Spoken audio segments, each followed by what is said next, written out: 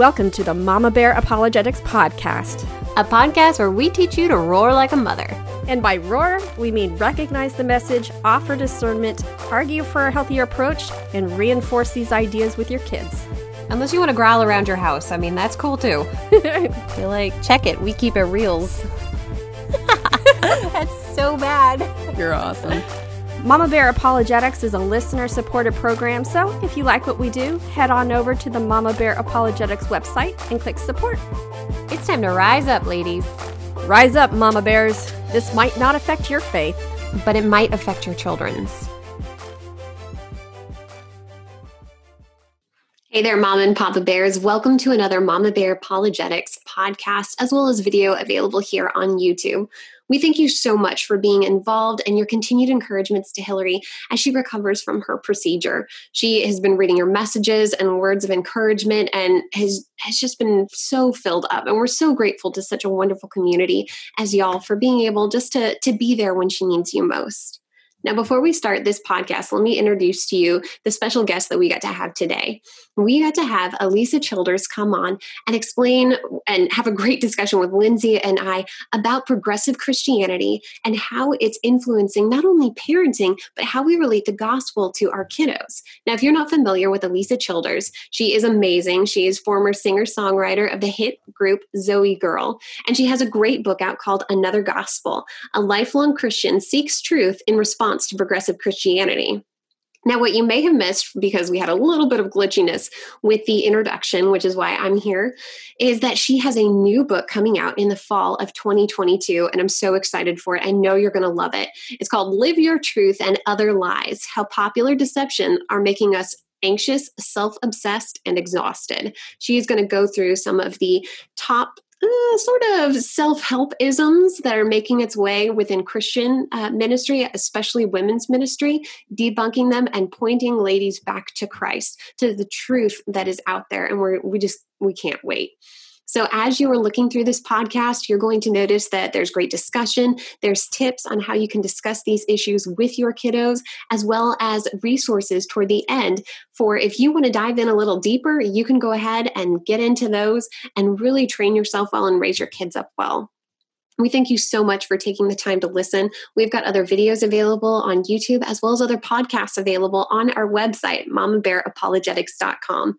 We hope that you will take some time to listen to those. If you have questions, comments, or concerns, feel free to reach out for us. We are there to hear, to listen, and to help, as well as if you have suggestions to other issues that maybe you and your family have faced or things that you would like Mama Bear Apologetics to address, we're also available for that too. And we love getting input from our listeners.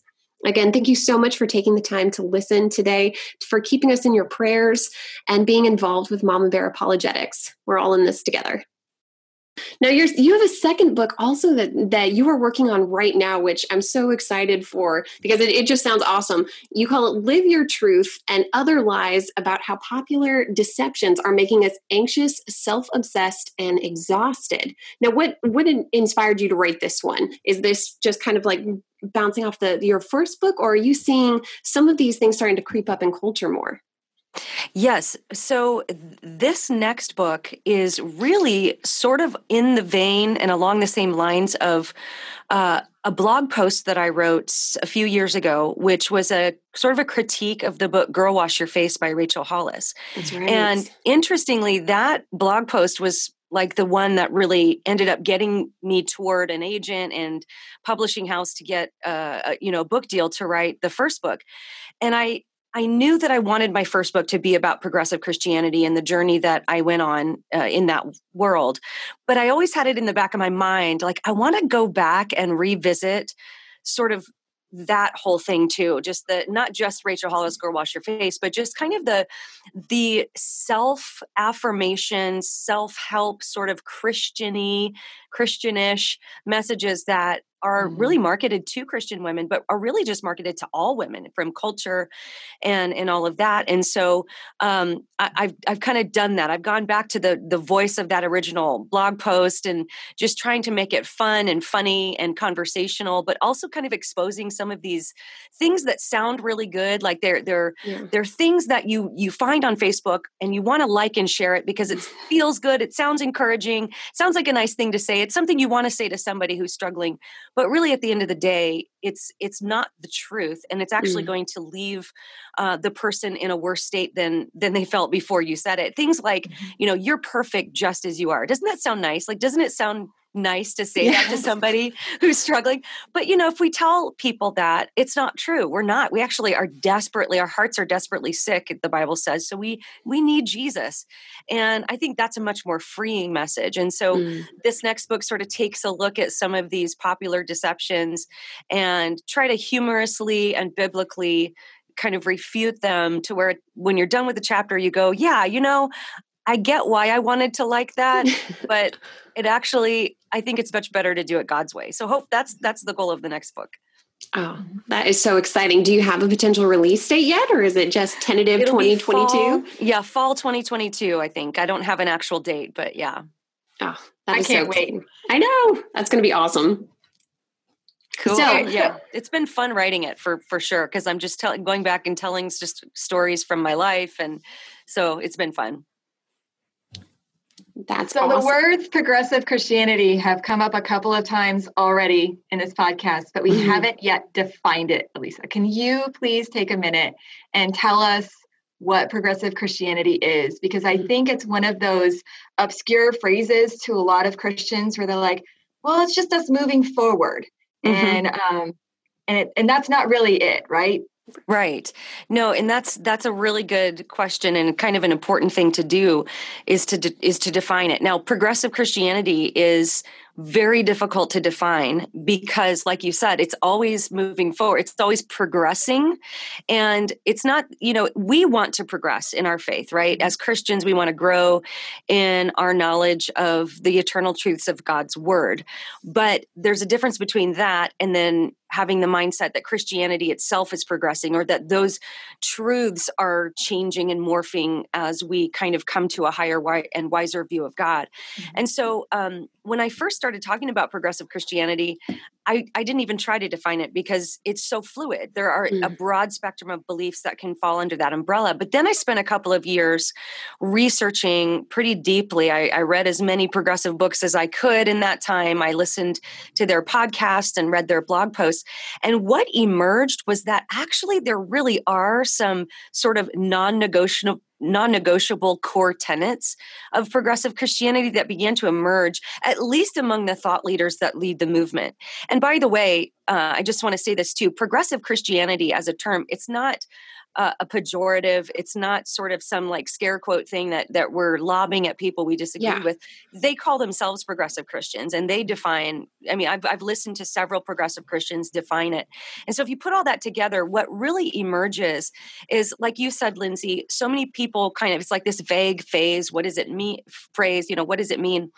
And a lot of Christians, I think, are under the impression that progressive Christians are just a group of well-meaning Christians who just might be changing their minds, maybe becoming less political or changing their minds politically, or just changing their minds or becoming more open-minded on some social issues or something like that. But and that is certainly true. But at its core, progressive Christianity, the case I make in the book, is an entirely different gospel. It's a completely different gospel. It paints the picture of a completely different God than the God of the Bible.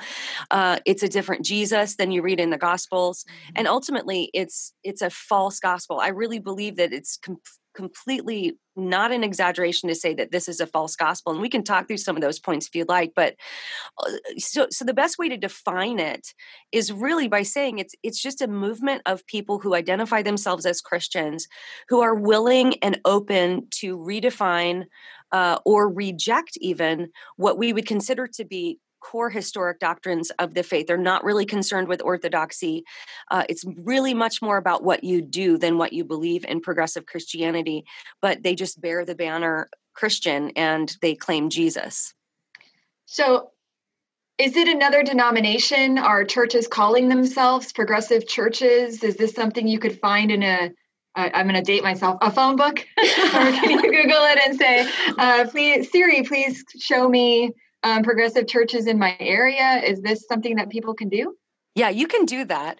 And there are more and more churches popping up that will just identify themselves as progressive Christian. A lot of progressive Christians go to mainline Protestant denominations, that the more theologically liberal denominations, because that's a really good fit for progressive Christians theologically. Because another way you can even define progressive Christianity and think about it is that it's theologically, it's virtually the same as the theological liberalism that arose in the late 1800s, early 1900s, but it's that, but married to postmodernism. So if you take liberalism and postmodernism and put them together, you have progressive Christianity. It's very relativistic. In fact, I've even observed, even over the last couple of years, the movement as a whole moving more away from being so theological and more into being more mystical and relativistic. And then the theologically more astute side of it sort of marrying this more mystical. It's been kind of bizarre to observe because, you'll take a Bible scholar who, like Peter Enns, for example, who's Harvard trained. His books are very theologically liberal, but I hadn't really picked up much relativism in his work. But now he's promoting people that are very mystical and very relativistic, and they're sort of all coming together. So that's sort of what I've been observing over the last couple of years. But again, it's progressive, so it's always changing, and there's new people popping up all the time. So it's very hard to get your hands around. Mm-hmm. You mentioned that it's not so much beliefs, it's what they do. But and you also mentioned Jesus sort of being different. Can you kind of give some of the main tenets that you've noticed in progressive Christianity? So when people are, you might be watching Christians and going, "Oh, they seem like they're perfectly fine." So how can you spot them in a crowd? What is identifying to them? Yeah, that's a great question. So one way that might be helpful to do this is just go through the narrative arc of the gospel, and I can give you the historic view and then the progressive view, because with progressive Christians also, it's really not so much about what you're affirming. Like they'll affirm all kinds of different things from each other, but they tend to deny the same points. And so that's kind of where we'll focus maybe this question.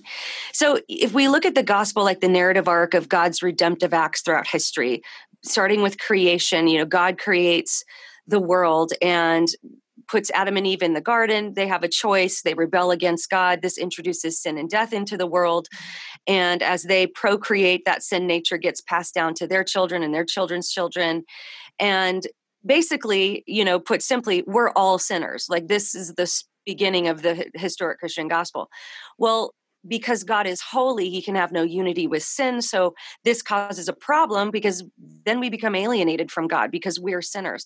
This brings in the big rescue plan. Jesus, God incarnate, comes to earth, lives a sinless life, takes our sins upon himself, provides reconciliation between sinful humanity and a holy God for those who put their trust in Jesus. And then, the Great Commission, make disciples until Jesus returns in the future. And at the Judgment Day, every human being will go to their eternal destination. Those who want to be with God forever will get what they want. Those who don't want to be with God forever will get what they want. And so if we just think of the narrative arc in that sense, let's go back and I'll kind of show you where progressive Christians, largely speaking, you're always going to find exceptions, but I have found as a whole this to be pretty universal. Number one, that there's even on the level of creation, there's a bit of a denial of God creating humans as a special creation. Progressive theology is really built upon a Darwinian type of understanding of evolution. And so there's a denial of original sin in progressive circles, and a denial that we have some kind of a sin nature inherently, or that we're inherently sinful. In fact, in progressive Christianity, it will often be referred to as original blessing or original goodness. They don't want you to see yourself as a fallen person, which I think, by the way, is why there's so much self-help messages going on in that world, because it really starts with the self. And so in progressive Christianity, if you go around saying, I'm a sinner, they'll say, don't talk about yourself. yourself that way. You're more beautiful than that. You shouldn't see yourself that way. And so, of course, this is like the first building block. If you don't think you're inherently a sinner that's separated from God, because they'll tell you you're not separated from God. If you feel separated from God, that is self-imposed. That's something that you're kind of doing to yourself. And all you need to do is realize the belovedness you have with God, or realize that you're already, in fact, there's a progressive church I pulled off of their belief statement, and they summed up the gospel that way. So they said the good news is that you have never been separated from God. That's their gospel, essentially. So obviously, if you take the rest of that story, none of that is going to apply. And if anything, the rest of that's going to be seen as very, very negative. So if you don't think you're a sinner, obviously God requiring the blood sacrifice of his only son on the cross is going to be seen as horrific. I mean, that would make God into a moral monster. So that's off the table. That's rejected. That's referred to as cosmic child abuse. The final judgment is the resurrection of Jesus. Some affirm it, some don't. It doesn't really matter to the progressive gospel. The resurrection is just, whether it was physical or metaphorical, doesn't really matter. It just doesn't really play that big of a role as far as being some sort of, hinge on which the Christian faith sort of stands or falls. And I totally mixed a metaphor there, and I'm learning from book writing not to do that. So hinge, stands, falls, whatever. But we've all done it. You know what I'm saying? So ultimately speaking, then, it's largely universalistic, or, they might take some view of universalism like universal reconciliation or perennialism or something like that. But nobody's going to hell in progressive theology, essentially, however they want to word their type of view of the afterlife. Nobody's going to be punished in hell. And so it's you can see how, like, on each point, the denials really formulate a new and different gospel. Yeah. Now, would you say it would, because especially with, there's a whole seminar that came through, about 10, 15 years ago, sort of denouncing the existence of hell. And that's kind of picked up traction. Would you say that's probably the most attractive characteristic of progressive Christianity? Or is it kind of like a whole package situation to where you can you can leave the things you don't like, take the things you do, and sort of wrap it all up in, kind of this nice self-help, everyone's going to make it package and have it be appealing? Is that what's attractive to most people? Or is there something else that people find just really appealing about it? Yeah, I mean, I think ultimately it really all comes down to that, right? Because if there is no punishment for sin, if there's really no consequence for not doing things God's way, well, then you can do whatever you want. You can affirm what culture affirms. You can, if you don't like those parts of the Bible that are a little bit tough in the Old Testament, you can just push those out of the way, it doesn't matter. And so, yeah, I mean, I think that ultimately speaking, if you go online, you can find several progressive sites that have this 6 pillars of deconstruction, they call it. And it's basically, the idea is that these 6 beliefs are what holds Christianity together. And once you deny one, it's like this domino effect, and the whole thing falls apart. And one of the first and main ones is hell. Just, this whole idea that God would punish people in hell. And that is one of the first dominoes to fall. The Bible is up there as well. There's this view that the Bible is very immoral in places, actually, and implicates God's moral character. And so they'll often, progressive Christians, well, some will say the Bible's not God's word. It's not authoritative, just it's a good book that I can learn from some things or glean from sometimes. But other progressive Christians will say, no, I have a very, very high view of Scripture because I read it the way it was intended to be read. And by that, they mean this is a book that humans wrote about God, not a book that God wrote to humans. Mm-hmm. And so those 2 pillars, I think, are probably the main ones that start the snowball process of all the other beliefs sort of falling by the wayside. Hmm. So, how have you seen this taking root in the church? Like, have you it seems like you mentioned before that it was in mainline Protestants. Is it creeping up into like, or I'm thinking also of like Catholic and that sort? Is it just sort of seeping in to each one? Because we've seen throughout the news and everything else, you'll see some of these denominations that are slowly leaning more toward the progressive side. Have you noticed that is it just a Protestant thing? Do we see this in other faiths? Where are you seeing this creep in? Yeah, no, that's a great question. The Catholics have their progressives. The Orthodox have their progressives as well. In fact, one kind of eye-opening thing for me is I was under the impression that the Eastern Orthodox Church denies some of these same things, but I have a friend who connected me with a priest, of an ancient tradition of Eastern Orthodox. He's like, he sounds just like us. He's like, no, we have our progressives too. They're changing the beliefs. And so, there's definitely Catholic and Eastern Orthodox progressives. I would say the most vocal ones, though, are coming from out of the evangelical church. Yes. So I think it's sort of originating in, well, no, I can't say that it's originating in the evangelical church, because really you can trace the history back all the way to the rise of Unitarianism in the United States in the 1700s, the rise of theological liberalism in Germany in the 1800s. And by the way, just an interesting thing to note is the theological underpinnings of this whole thing. It's all invented by a bunch of middle-aged white guys. It's like progressives are the first people to say, oh, that what we would consider to be Orthodox Christianity, that's just the Baptists came up with that in the 50s. That's just like the white guys. I'm like, no, their theology was literally invented by a bunch of middle-aged white guys. So, pops the bubble a little. Pops the bubble. I have a whole podcast on that actually. But so anyway, that's sort of a side note, but so evangelicals are, and here's why I think that's happening. So you had the emergent church in the late 90s, early 2000s with guys like Tony Jones, Doug Pagitt, Brian McLaren.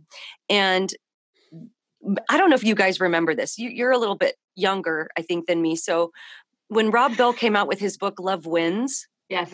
And John Piper tweeted, "Farewell, Rob Bell." It was like this famous tweet where he was sort of like symbolically excommunicating Rob Bell for his kind of unorthodox view on hell. And because of stances like that, like John Piper doing that and other people sort of writing articles saying, no, we're not accepting this, it pushed the emergence kind of underground. And a lot of people to this day, even see tweets from major evangelical leaders who will say things like, oh gosh, remember the emergent church? That came and went, that died out or fizzled out. And I'm like, no, it did not fizzle out at all. Yes, it was pushed underground, but remember, they had social media, they had internet chat rooms and forums and all kinds of places to find each other and grow as a movement. And in 2012, Brian McLaren put out a blog post that basically said, we've not gone anywhere. We just don't call ourselves emergent anymore. And he even used the phrase progressive Christianity. He said, sometimes we call it progressive Christianity. Well, that was 2012. And by 2021, progressive Christianity is the phrase that everybody uses, but it's the same thing. So this was the movement happening within evangelicalism. And at first they were seeking to kind of find a way to reach the postmodern culture, like maybe what methods can we change? But then you had this sort of more liberal side that wanted to redefine historic doctrines. So the emergent movement really split early on. And so the evangelicals that went more theologically liberal, like I said, grew, reemerged. So meanwhile, this is sort of getting to the point. Meanwhile, for all of these years, some of these people that have been influenced by the emergent and progressive movement have just been continuing to go to their historically Orthodox evangelical churches. And so a lot of this has been happening on the grassroots level, but it's gotten to the point now where it's so infected the evangelical church that I get emails every day from people saying, I literally cannot find a church anywhere near me that isn't at least influenced by progressive Christianity. So it's been kind of like that, a little leaven leavens the whole lump type situation where like a yeast, it's just completely multiplied and grown in the evangelical church. So you mentioned middle-aged white guys, which I am married to an almost middle-aged white guy. So and he's not even close. He's like not even close. He's not even 40 yet. But there's kind of a pushback against that image these days. Like I feel like if you're thinking of the modern progressive Christians, what I'm imagining, and I could be totally wrong, are younger, good-looking white women. That's the kind of image I see from Twitter anyways. And I could be completely wrong.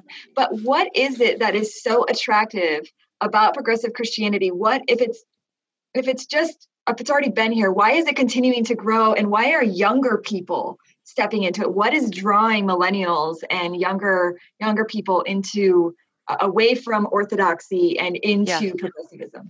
Yeah, it's for the same reason everybody keeps trying Marxism again. Let's give it sounds great. Like everybody wants to live in that utopia. They think it'll work this time. I think it's a similar thing because obviously, statistically, we see those mainline Protestant denominations in decline. Everywhere that theological liberalism takes root begins to decline. And so I've compared it to like a parasite looking for a new host. And it's so attractive on the surface. You know, you can be cool. Well, I don't even like using the word cool because that's not really the main reason people are doing it. But you can be accepted by the world. You're not going to be called a bigot or hateful. In fact, you're going to be the Christian that the world likes. You know, if you're progressive, culture's going to be so happy with you. They're going to love you. They're going to be like, now that's the kind of Christian we want to see in the world.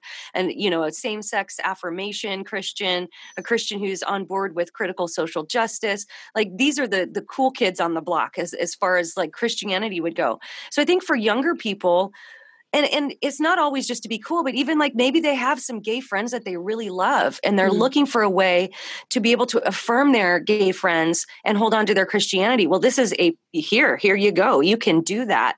And you don't have to be against the behavior of your gay friends. And that's so attractive right now because honestly, I can't even fathom the pressure for a younger person right now because, you know, you're not only being told that the biblical sexual ethic is outdated. You're not only being told that it's wrong.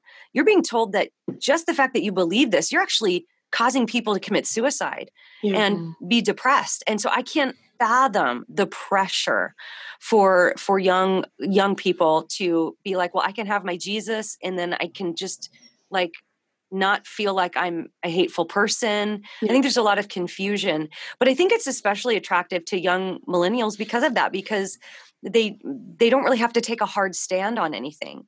And they can sort of they can be that Christian that can be like, hey, Jesus loves you.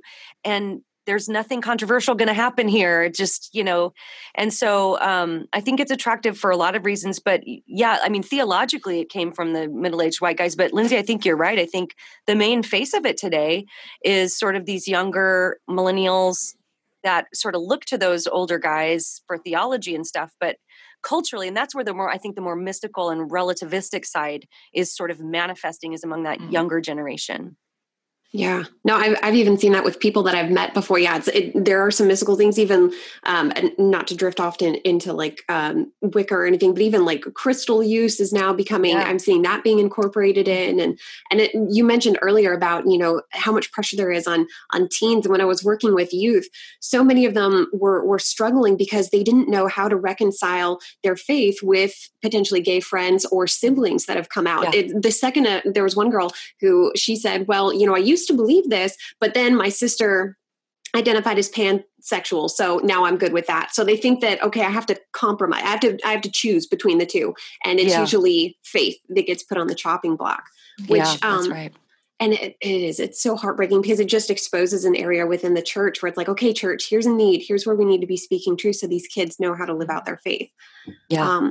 One thing that I'm curious about is, so we've been looking at how progressive Christianity has kind of worked its way through history. We're seeing it work through the church. We're seeing how attractive it is to millennials and things. Well, these millennials, we're having babies. We're having kiddos. So, Alisa, is there anything that you're seeing? How is this shaping parenting and how parents are sort of communicating theology to their kids? Because you mentioned it like leaven, to where like, how is this progressive stance shifting and working its way into Christian parenting?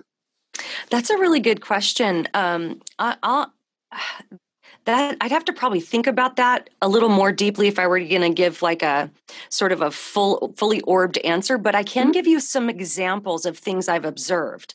Ooh, yeah. So what I've observed on Instagram and social media from friends who have gone progressive, who have kids, is that very often, in an effort to not do the indoctrination that they feel that they received growing up in the evangelical church, they're indoctrinating their kids with progressive Christianity, taking them to pride parades and things like that. And another observation that I would make is, so Rachel Held Evans, the late Rachel Held Evans, wrote a book on the Bible called Inspired.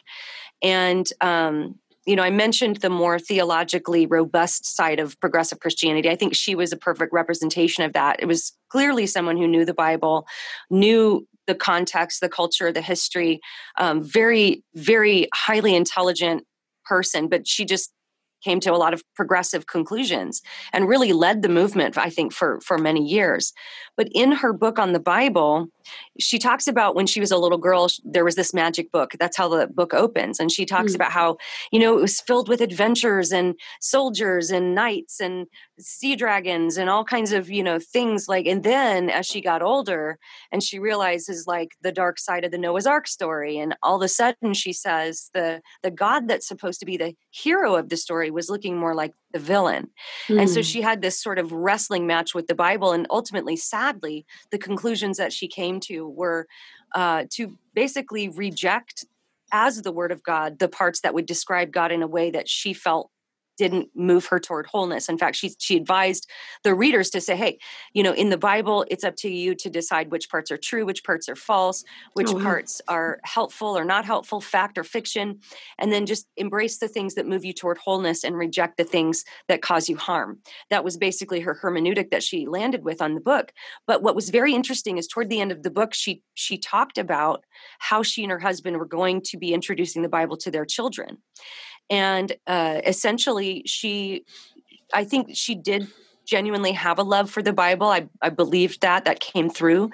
But it was just like, well, we're just going to almost like censor the Bible with our kids. We're just going to, and of course, listen, like I didn't read the story about Lot's daughters to my 6-year-old little girl when she was 6. So, I mean, I'm not saying that there's no place for that at all, but it was the picture that like, well, we'll just give little bits here and there, but we're really not going to give them the whole enchilada because there's just so much problematic material in the Bible. And so I think that it'll be interesting to see how this affects, the parenting side of things and the kids that are being raised.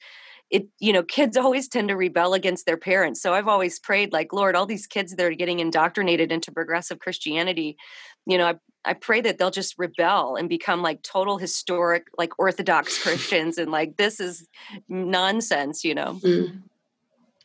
So I'm trying to put together this question in my brain because it's not on a sheet. I'm going rogue. Going rogue. Everybody watch out. Hold on to your hats. And that's going to be very dangerous. I am a mom of a teenager. And sometimes she and her friends will say things like, well, that's your truth. I have my truth. And you're writing a new book. And I think that this is part of the doctrinal issue, the draw of progressive Christianity. This is my completely uneducated opinion because I have not researched this as in depth as you are.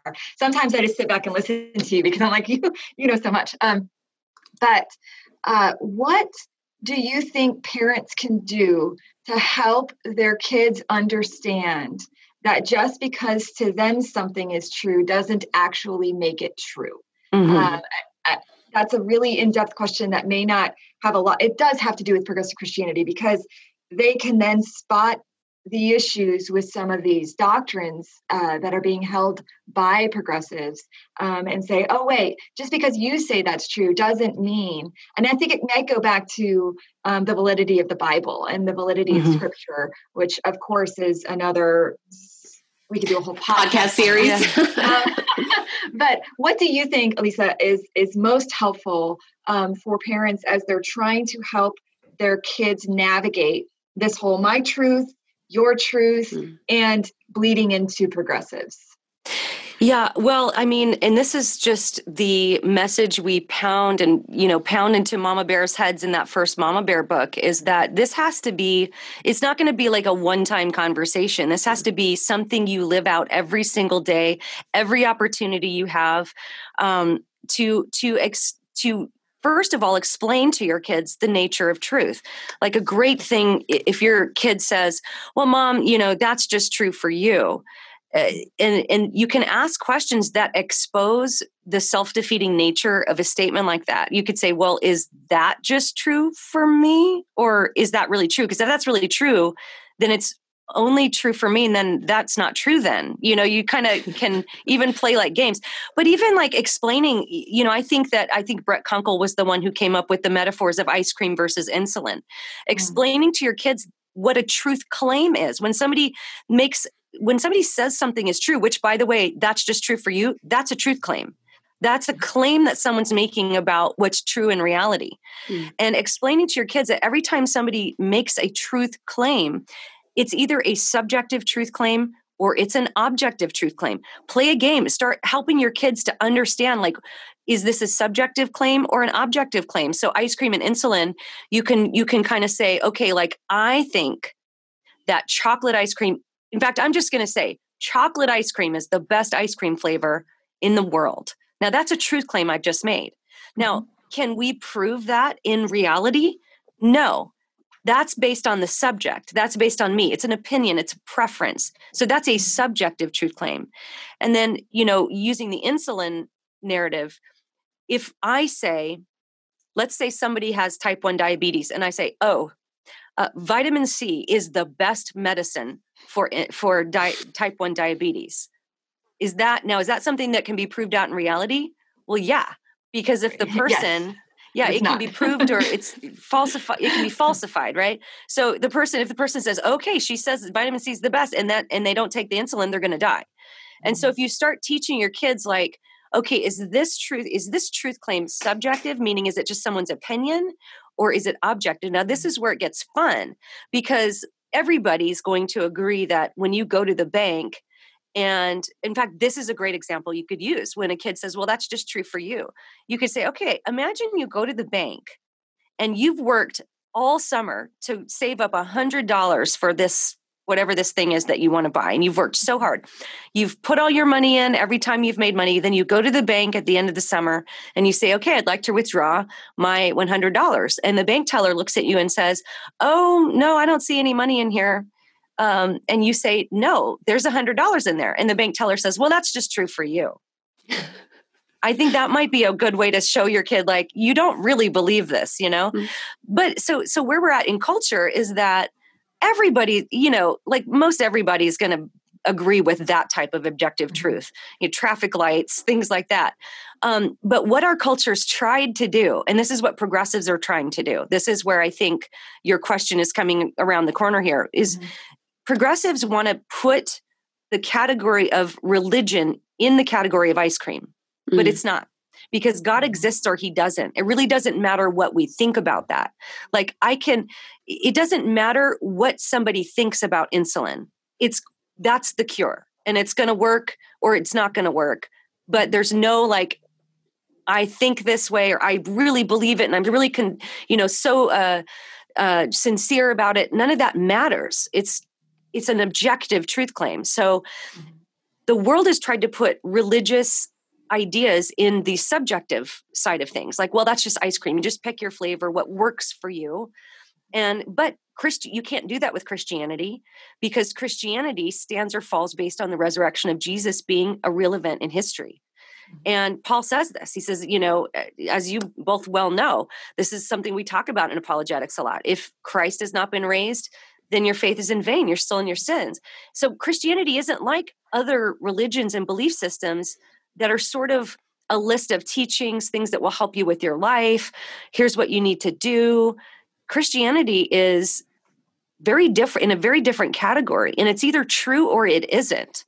And it's, so Christianity is not in the ice cream category as much as maybe even if you find a diet that works for you, that might be in that ice cream category because you find the one that works for you. Somebody else finds the one that works for them. There's no universal standard for the best diet in the world. It's a preference.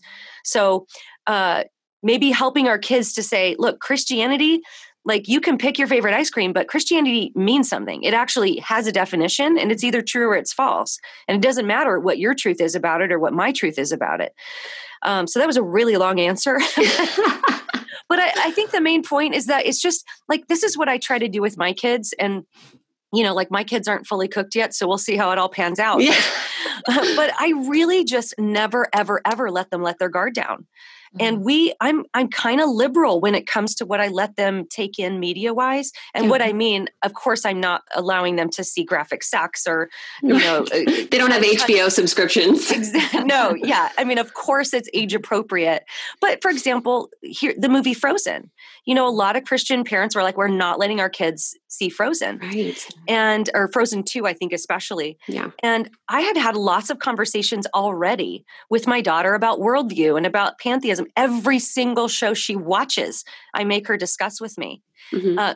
Last night, she wanted to watch the Disney short Out, you know, where the guy comes out of the closet. Yes, I saw that one. We watched it together and we talked about it. And so that's my philosophy. It's like, yeah, I'd rather her watch it with me where I can help her navigate it than sneak it, you know, or I watch it at someone else's house because she's curious.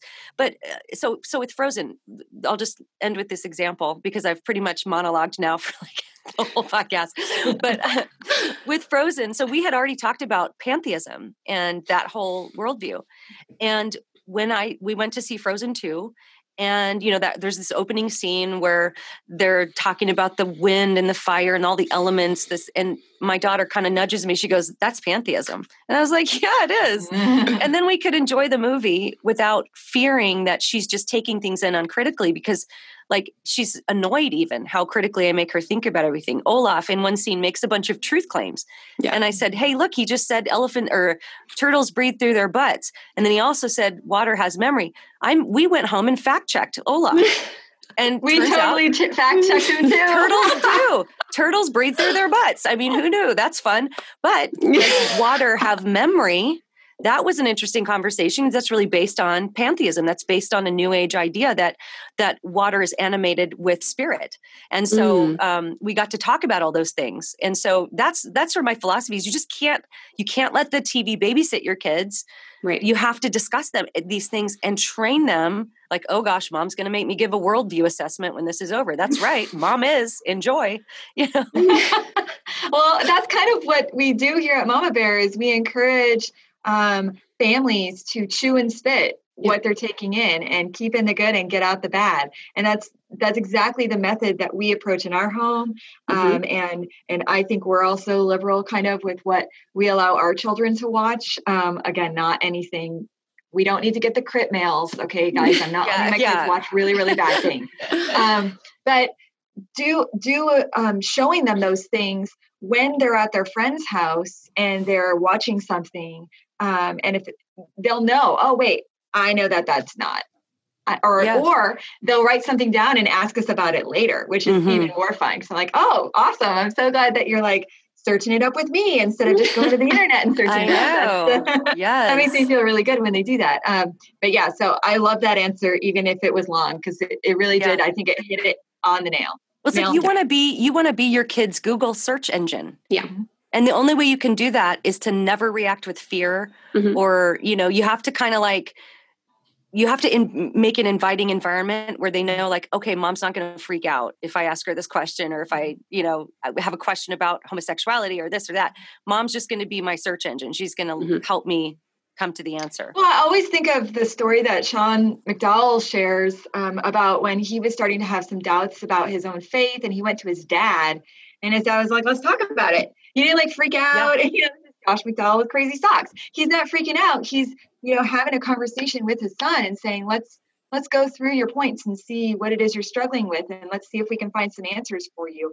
And admitting sometimes that we don't know the answers, but we're going to go find them and let's go together and look. That's great. A beautiful picture for families to kind of grasp onto and say, oh, it's okay as a parent to say, I don't know the answer to that. And you're actually winning points with your kids by admitting, hey, I don't know everything. Let's go find out if somebody has written on this topic or has spoken on this topic and knows what they're talking about. Yeah.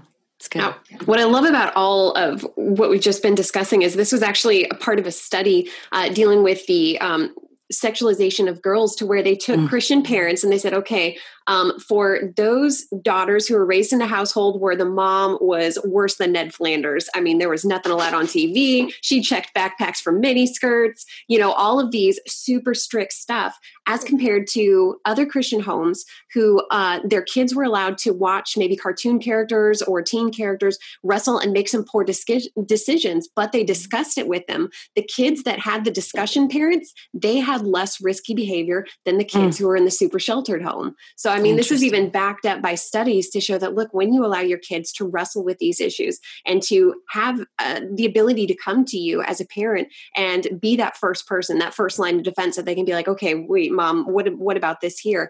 Those kids actually become, have better critical thinking skills. They make better decision making. They're more thoughtful. I mean, it's just the blessings are there. It can be intimidating as parents to think, oh man, I'm going to allow my kid to maybe watch something that I don't agree with. But when you can discuss it with them and help them think through it, you're actually strengthening their critical reasoning skills, which is what they need in culture, because culture is getting kids so much to go by feelings and emotions and by emotional appeals rather than thinking things well. And so that's what we as parents, that's what we want our kids to do. That's our goal, is to have them think well, which I love the examples that you give of just, you watch the shows with them. Yeah. You work on some critical thing. You ask them some other tips. Are there anything else? Is there anything else that you use in your house that maybe are helpful for helping kids to think well? Yeah. Well, and I want to say one thing too, that just kind of occurred to me too. It's really important that you know your kid's personality and maturity level, because I mentioned that I watched that Disney short Out with my daughter, but I would not do that with my son at this point. I don't think he's at the maturity level to even be able to comprehend. He's 9, but he's got some delays. And so you definitely, like, I don't want somebody to hear me say that and say, well, I'm going to go take my 6-year-old to watch Out. Like, you have to know your kid's maturity level, the level of questions they're asking, kind of where they're at. Their personality is a huge part of it. And so, but yeah, I mean, I think maybe if I were just to add one more thing, sometimes you have to do things you wouldn't necessarily want to do.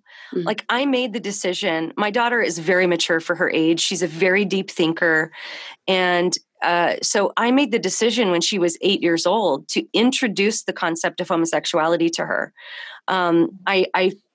She's been pretty sheltered as far as her experience with people. She goes to a Christian school, and a very small Christian school. And so I just remember at 8 years old, I prayed about it. My husband and I prayed about it. And I was like, I really want to be the first person to say this to her, because she's going to start hearing about this if she hasn't already. Yeah. And I want to be able to help shape and guide how she's going to think about this. So, it went against everything I wanted to do as a mom. I didn't want to introduce that to my kid at 8 years old, but I did. I just said, hey, have you ever heard anybody say like, oh, that's gay, or that person's gay? And she was like, she just said no. And so, I didn't sexualize it, but I just sort of, made her understand that, like, there's this, a lot of people think this is right and okay. And I just want you to know you're going to start hearing about this a lot. And if you ever have any questions, I'm here. And looking back, she's 12 now. I think it was one of the best decisions we ever made, because ever since that day, every time she has a question about that, she's come to me like, hey, Mom, can we talk about that? Like, I saw this show where there was like a guy who said he's transitioning. And so I was like, okay, well, let's talk about that. And I think because I had opened the conversation, she felt safe to come and say, okay, I have another question about this. And so we've had lots of conversations, and, obviously. So I think that even sometimes being the person to introduce, like, listen, I watched that Disney short. That's aimed at very young kids. Disney wants my 9-year-old son to click on that and become accustomed and get used to seeing two men kiss. That's the whole goal. They want someone like my son to click on it and like the cartoon. Oh, it's just a little puppy in it, a cute little puppy. Oh, two men are married and they kiss, and that's okay. Just to make that normal. Yeah. And so Disney's coming after your kids. Lots of places are coming after your kids. So, not just with that topic, but sometimes we have to do things that we don't want to, that feel really hard. Like I didn't want to do that when my daughter was 8, but sometimes we just have to do that. I don't know if that's like maybe another thing I would add. Yeah, no. And you're so right, because so many cartoons, I notice it because I watch them with my kids, and I'm realizing, oh my gosh, this is geared toward, kindergarten, early elementary school. Mm-hmm. They already think your kids are ready for this. So we need to make sure that we're prepared as well, because it's one of them's going to be talking first. We just got to make sure we're in the game as long as the world is, because the world is working actively toward getting kids used to this, basically grooming them from the time they're little up until adulthood. And so often the church waits until they're middle school, high school to start speaking truth into this. And no, we can't afford to do that, church. We can't. Yeah, it's good. So knowing that, I think we're starting to wrap up here. What are some resources that you know about that would be helpful to anyone listening about any of the topics that we talked about, but primarily progressive Christianity? You are kind of the voice on this, but are there other resources that could be helpful for folks besides your podcast and your book and your upcoming book?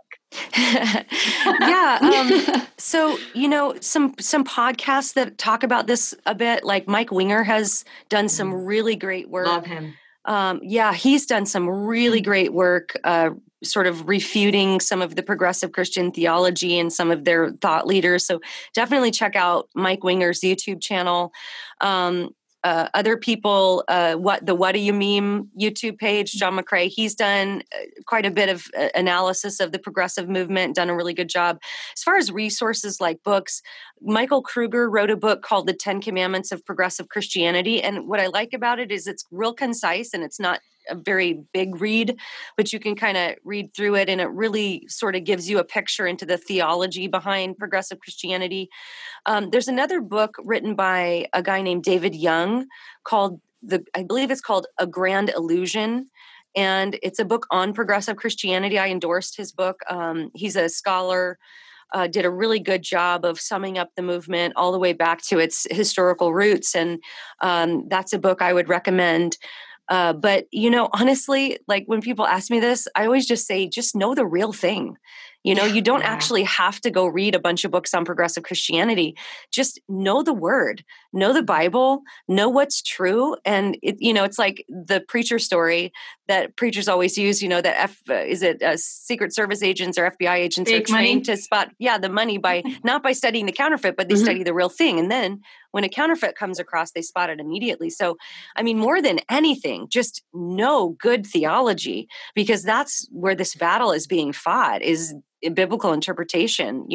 Take a hermeneutics class, read a book about biblical hermeneutics, like interpreting the Bible properly, because that's probably your best defense against anything. That way it doesn't, it could be progressive Christianity today, could be something else tomorrow, but you'll be fine because you know what the word says, you know what it means.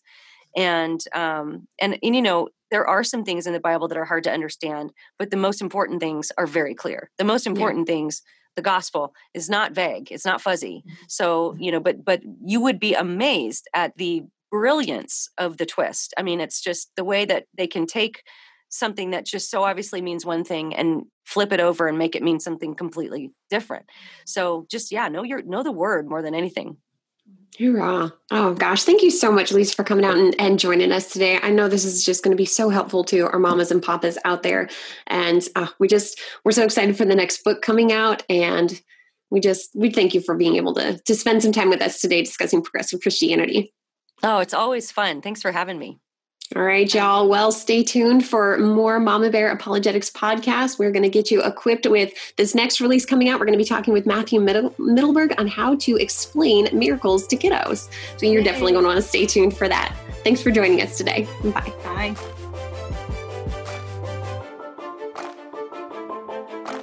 This has been a Mama Bear Apologetics recording. To learn more about Mama Bear Apologetics, please visit us on the web at www.mamabearapologetics.com. We hope you learned a little more about how to sift through ideas, accept the good, reject the bad, and now you can go teach your kids to do the same. Do you have any questions? Or maybe some ideas about future podcast episodes? Send us an email to askthemamabears@gmail.com and we'll do our best. Rise up, ladies. Rise up, Mama Bears. We are all in this together.